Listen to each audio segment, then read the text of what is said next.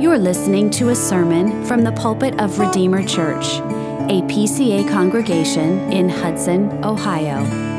For more information, visit us at redeemerohio.org. You'll find this on page 774 of the Pew Bible.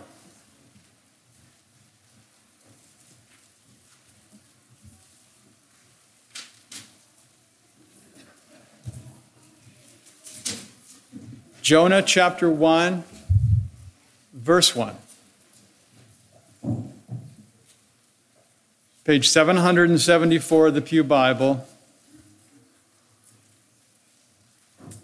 Hear the word of God.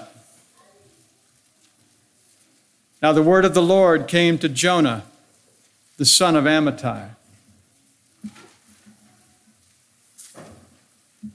You know, false prophets have always been claiming to predict events in the future. One such pretender was named Nostradamus, a French physician and astrologer. He is best known for his book Les Prophéties, in which he allegedly predicts the future. People claim, to the surprise of many, that some of his predictions have come to pass. The French Revolution, for example, or the World War II and Hitler, or the atomic bomb, or even the attacks of 9/11. But you see, his predictions are so vague that they could actually be applied to all kinds of events without fear of misapplying them. If a false prophet gets some things right, it's not because the Lord has revealed it. As the saying goes, even a blind squirrel sometimes finds a nut. It's important to remember that false prophets do not get all things right. Moses writes in Deuteronomy 18, when a prophet speaks in the name of the Lord, if the word does not come to pass or come true, that is a word that the Lord has not spoken. The prophet has spoken it presumptuously. But you see, true prophets never miss. They never make a mistake. They're always right. Their predictions cannot err because of the infallibility of God's word, which we read about in verse 1. The word of the Lord came to Jonah, the son of Amittai. So that which Jonah received from heaven was the very word of God. The God of truth would speak to and through this son of Amittai, and he would do so in order to illustrate the benevolent love that he has for mankind. And he would show a readiness to forgive even the heathen if they repent and believe. Striking. This is a wonderful little Old Testament book. The prophet Jonah is from the little village of Gath-Hepher in the region of Zebulun. It's a village situated about 3 miles northeast of Nazareth in the region of Galilee. And Jonah lived between the revolt of the 10 tribes in 975 BC and Israel's captivity in 722 BC. That's when he lived and ministered, sometime in that period. And he ministered in the northern kingdom during the long 41-year reign of King Jeroboam II.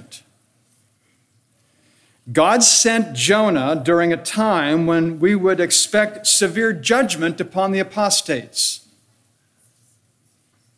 The rulers of Israel had forsaken the Lord. They were guilty of the grossest idolatry. But the Lord was slow to anger, and he was gracious in forbearing with his disobedient people. And outside of this Old Testament book, which bears his name, there is very little known about Jonah. Oh, Jesus mentions him to the scribes and Pharisees who were seeking signs. You remember the passage. An evil and adulterous generation seeks for a sign, but no sign will be given to it except the sign of the prophet Jonah. For just as Jonah was 3 days and 3 nights in the belly of the great fish, so will the Son of Man be 3 days and 3 nights in the heart of the earth. Other than that, in the book of Jonah, we have only one other mention. It can be found in the text that Elder Jim read this morning in 2 Kings 14. And that Old Testament passage tells us of Jeroboam's rise to power as the king of Israel. It refers to his brilliant military achievements under the blessing of Yahweh. And of all the kings of the northern kingdom, this Jeroboam reigned the longest. And although it was long, his lengthy reign was neither righteous nor was it godly. Like his predecessors, Jeroboam II did what was evil in the sight of the Lord. And this ungodly and idolatrous king did not depart from the sins of his forefathers. He continued the idol worship and gave little thought to any reform. Pragmatically, I suspect he thought something like this: why change? Things are going our way.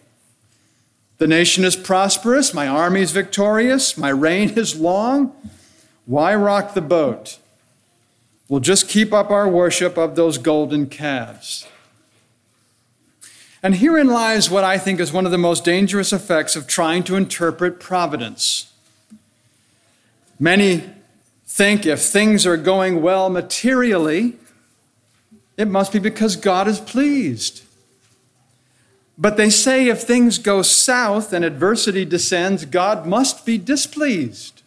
That's a typical way of thinking. Job's friends, for example. And yet you and I both know that the wicked often prosper and the godly sometimes suffer. And here we see Jeroboam was wrong to see his material prosperity as a sign of divine favor. God was being gracious, yes, but he was not pleased with their idolatry. And today we must always interpret the Word of God to understand the providence of God. And there we learn that as a loving Father, God sometimes disciplines his children to train us in godliness, and that's hard. It hurts.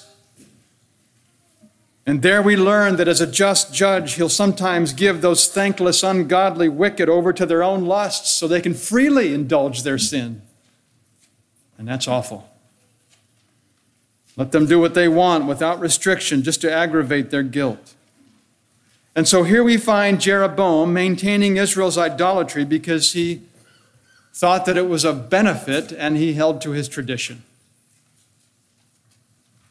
This is what his fathers had done, so he continued to do the same. And many in the church follow the same course, don't they? It's a religion of our predecessors. Their beliefs and practices are received from their parents or their grandparents, and it's what we call a blind faith. They believe not on the basis of inspired scripture, but on the basis of tradition. It's what others have told me to believe. It's what others have led me to practice. I've never felt the force of truth. I've never embraced the gospel for myself. T. David Gordon, one of my previous professors, used to speak of squatters' rights to error. Have you ever heard that? Squatters' rights to error, meaning some people think it's right simply because they've held it for a long time. They're squatters on error. And that is to say they're familiar and comfortable with error, so that makes it right. No, our faith has to be informed. What we believe and what we do and why we believe it and why we do it is important. And blind faith is just that, blind. There's no careful thought, there's no consideration, but Christianity is a religion of the book, the inspired written word of God. We meet Jesus in the incredible testimony of the inspired witnesses, because apart from their apostolic teaching, we could never know Jesus Christ. We're called to be people of the book, searching the scriptures. Psalm 82 says it this way: the ungodly have neither knowledge nor understanding. They walk about in darkness. And sadly, that was the course that Jeroboam II followed as the king of Israel. He did not depart from all the sins of Jeroboam, the son of Nebat, which he made Israel to sin. So he was of the same caste with his ancestor, who bore the same name. He took after his namesake, and he firmly held to the ancestral idolatry. And in so doing, he furthered the national sins of the northern kingdom. And you know something, the Bible, as you know, is unmistakably plain in its severe denunciation of this kind of sin. Psalm 106 is just one example. They exchanged the glory of God for the image of an ox that eats grass. Eats grass. So instead of the true living God, they worshiped the image of a grass-eating ox. It was a monstrous sin and stupidity to forsake the worship of Yahweh. He, who is all-sufficient and all-powerful, all-wise and absolutely holy, the one who upholds and maintains every creature, including the ox. It eats grass and it lives on hay, and as the Targum puts it, makes dung and defiles itself. This was the state of affairs in the northern kingdom under Jeroboam II. Materially prosperous, yes, but often oppressed from without and full of injustice within. And although it had regained the cities that had been taken away, the nation was miserable. Her people were unfaithful. Her leaders were untrue. Her future was uncertain. Their covenant with God was being trampled, and no wonder they were very bitter. That's what it says. They were very bitter. And in the midst of all of this was Jonah, to whom the word of the Lord had come. The faithful remnant probably expected God's wrath to be poured out at any moment. The nation was basically apostate. Any reasonable Jew would have assumed that the end was near. But as 2 Kings 14 reveals, God blessed Jeroboam so as to recover their territory. Shocking. He was given military strength and skill to restore the border of Israel. And here the nation is in defiance of the covenant, and yet God gives the people victory. What kind of a treatment is that? The faithful were waiting for the shoe to drop, and yet God gives the nation a blessing. So despite their unfaithfulness, God was being merciful and gracious. And Jonah's ministry, it turns out, was to be characterized by divine mercy and abundant grace. And this is not only to the people of Israel, but as we'll discover, also to the idolatrous pagans of Assyria. God sent him to Nineveh not as a messenger of judgment, but as an ambassador of grace. It would be a ministry not undeserved by those among whom he was announcing God's word. And I think this is going to help explain his startling behavior when he fled from the mission to Nineveh. It shows that Jonah was all too familiar with the rich mercy and forbearance of God. He knew the gracious character of his Lord. He had witnessed God's long suffering with an apostate Jewish people. And all at once, he realized that God just might extend grace to these wicked heathen. What about holiness? Where was the judgment? Why is sin left unchecked? Those days in Israel must have been confusing to the prophet from Gath-Hepher. And I think Jonah shared similar sentiments to those expressed by Habakkuk. Do you remember what he said? "O Lord, how long shall I cry for help and you will not hear? Why do you make me see iniquity and why do you idly look at wrong? For the wicked surround the righteous, so justice goes forth perverted." I doubt anything could have prepared Jonah for the mission he was to carry out in Nineveh. This ancient Assyrian city was far more wicked than Samaria, rest assured. It was one thing, I think, to suffer along with the sin of Israel, but something else entirely to suffer along with Nineveh. Here were these ignorant, vile, idolatrous pagans groping in the dark, living in sin. They had long been the enemy of God's people, violent and wicked. And like the rest of the Gentile world, they've been left to go their own wicked way. And everyone knew that these heathen were strangers to the covenants of promise. They were alienated people having no hope and without God in the world. And the call to minister God's mercy and grace to Nineveh was shocking and offensive. To the Jews, the Gentiles were objects of contempt, the pathetic heathen. Israel was the privileged and permanent custodian of God's word and grace, or so they thought. And indeed, she was privileged as the custodian, but they forgot that it was temporary, and the time would come when God's word of grace in Christ would be proclaimed throughout the entire world. And all along, God had given hints of bringing the Gentiles into the covenant. Paul says, Moses claimed, "Rejoice, O Gentiles, with his people." And this is the mystery that was unknown until the coming of Jesus. The Gentiles would be fellow heirs with the Jews in God's kingdom. So these wicked, unbelieving, undeserving Gentiles would become heirs of salvation. Absolutely stunning. And it was significant, or it was the significance of Peter's vision of that sheet. Do you remember, filled with animals? The story is told when the father of Dr. Harry Ironside was dying. Foremost in his mind was that sheet descending from heaven, which Peter saw in his vision.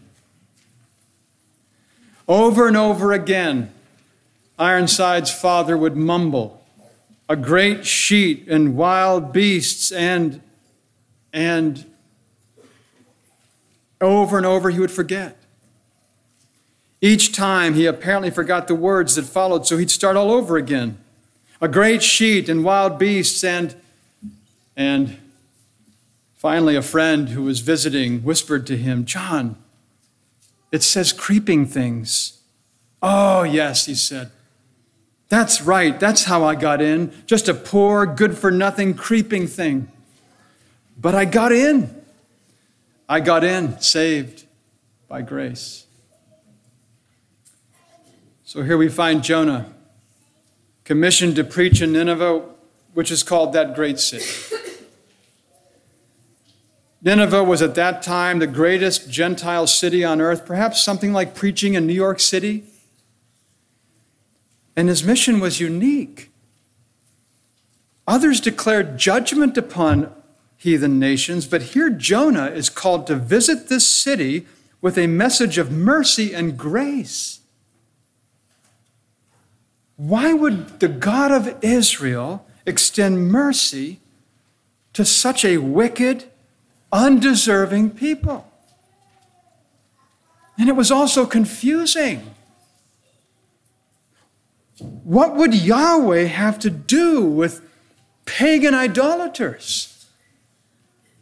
And it makes no sense apart from the relationship between Abraham and the Gentiles.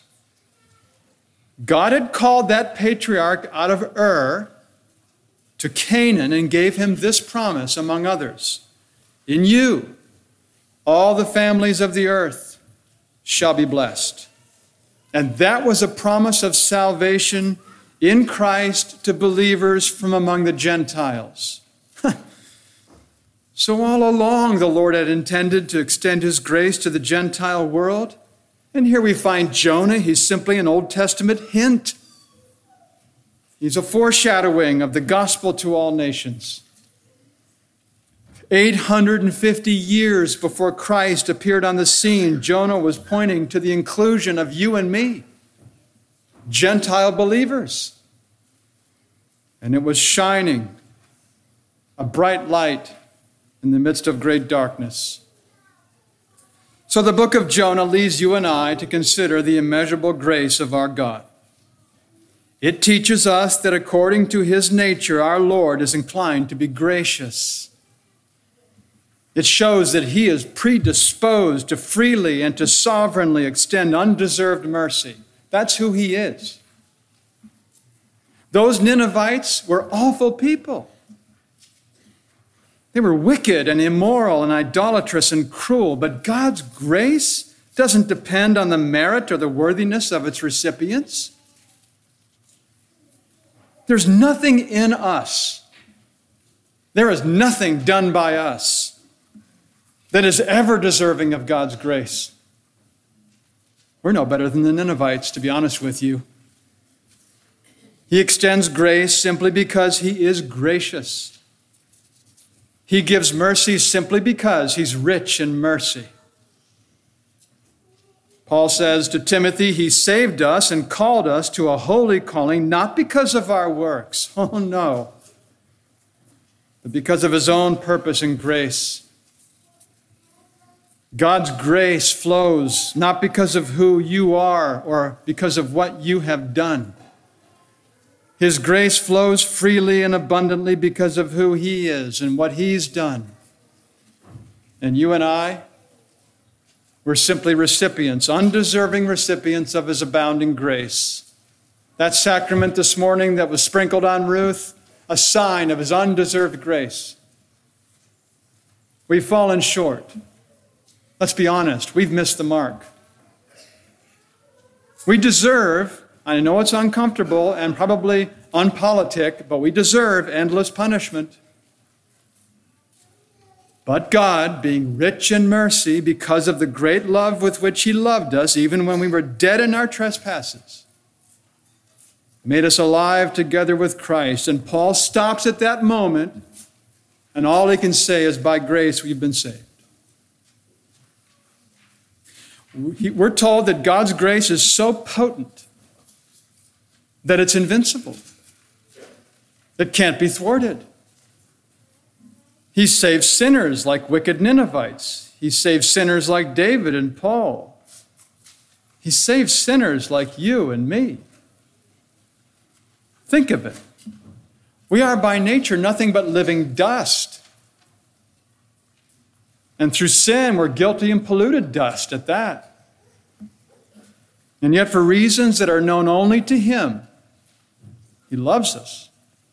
And he's gracious to us. And his grace is free.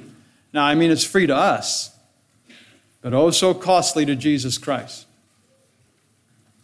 He's the one who took on human nature so that he could suffer and die in our place. Paul says, while we were still sinners, Christ died for us.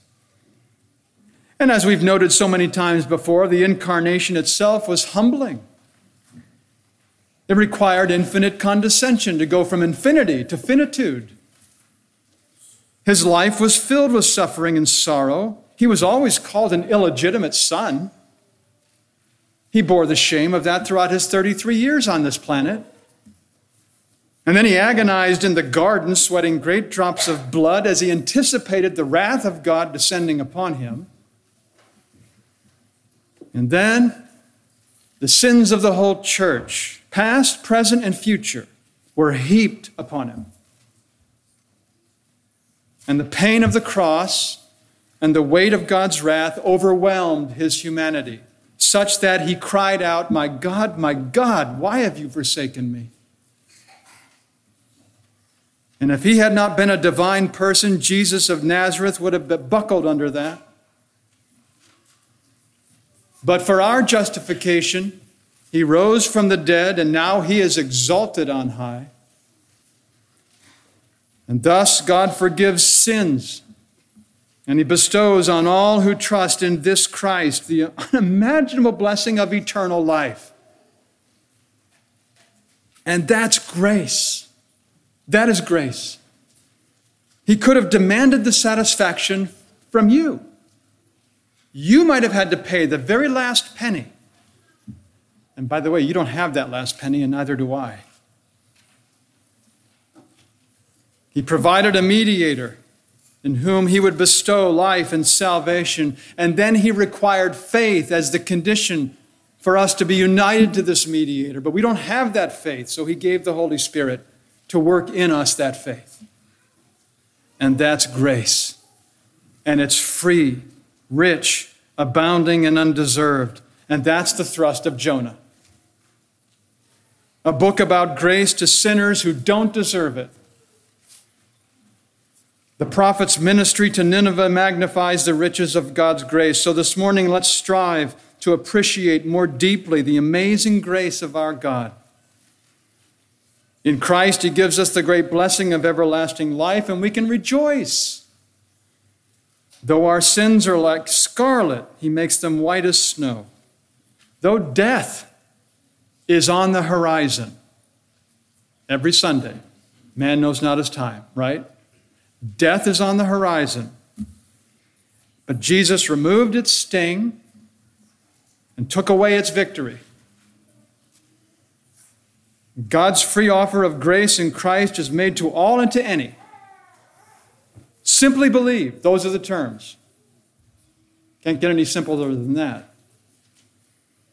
And where sin has abounded, God's grace will abound even more. In fact, the greater your sins, the greater God's glory in forgiving them. Isn't that a powerful incentive to true humility and sincere obedience? So let's respond with gladness and rejoicing to his rich, free, undeserved grace. Nothing else is like it. Nowhere else can you find it. It's in Jesus alone. And because in Christ we receive eternal life, death can't possibly hurt us. It's a promise that God made because our Savior removed its sting. This world is called a vale of tears. It's labeled a valley of weeping. We've done funerals recently, and we know that to be true. It's a sin-cursed world filled with sorrow and strife and tragedy. But the good news of God's grace can change our entire perspective. Yes, we encounter trials. Yes, we meet troubles. Yes, we will die. But the grace of God in Jesus Christ sweetens it all. Every trial and every affliction is simply a tool in God's hand to prepare us, and he's getting us ready for the unspeakable joys of a new heaven and a new earth. That's what he's doing. In 100 or so years from now, our turn on the stage of history will have come to an end. And all the difficulties and tribulations that we now endure will be a thing of the past. And we'll be basking in the glorious, exalted presence of our Savior, and that's truly amazing. Let me illustrate it by telling you another story. There was an old Indian chief, after living many years in sin, was led to Christ by a missionary. And when friends asked this old Indian chief, he tried to explain the change in his life.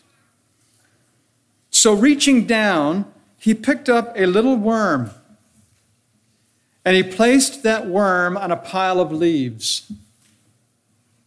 Then, touching a match to the leaves, he watched them smolder and then burst into flames and work their way up to the center where the worm was lying.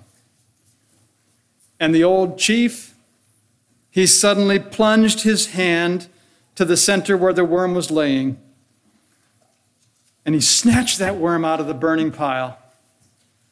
And holding the worm gently in his hand, he gave this testimony to the grace of God. Me, that worm. Are you able to rejoice this morning and be glad for the grace of God in Christ?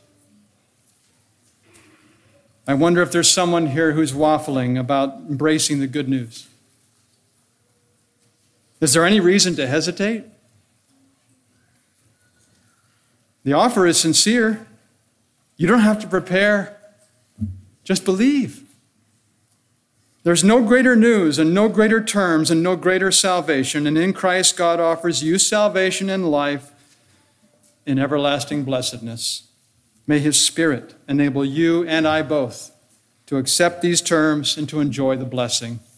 Amen. Let's pray together. Heavenly Father, we do thank you and praise you for your abundant grace, which is free and sovereign and fruitful. We thank you that in Jesus Christ we see it demonstrated most clearly and supremely. And we ask that the Holy Spirit would change every heart so that everyone here or within the hearing of my voice might trust in Christ and enjoy that wonderful blessing of eternal life. We pray this in Jesus' name. Amen. Thank you for listening. For more information or to connect with us, visit us at redeemerohio.org.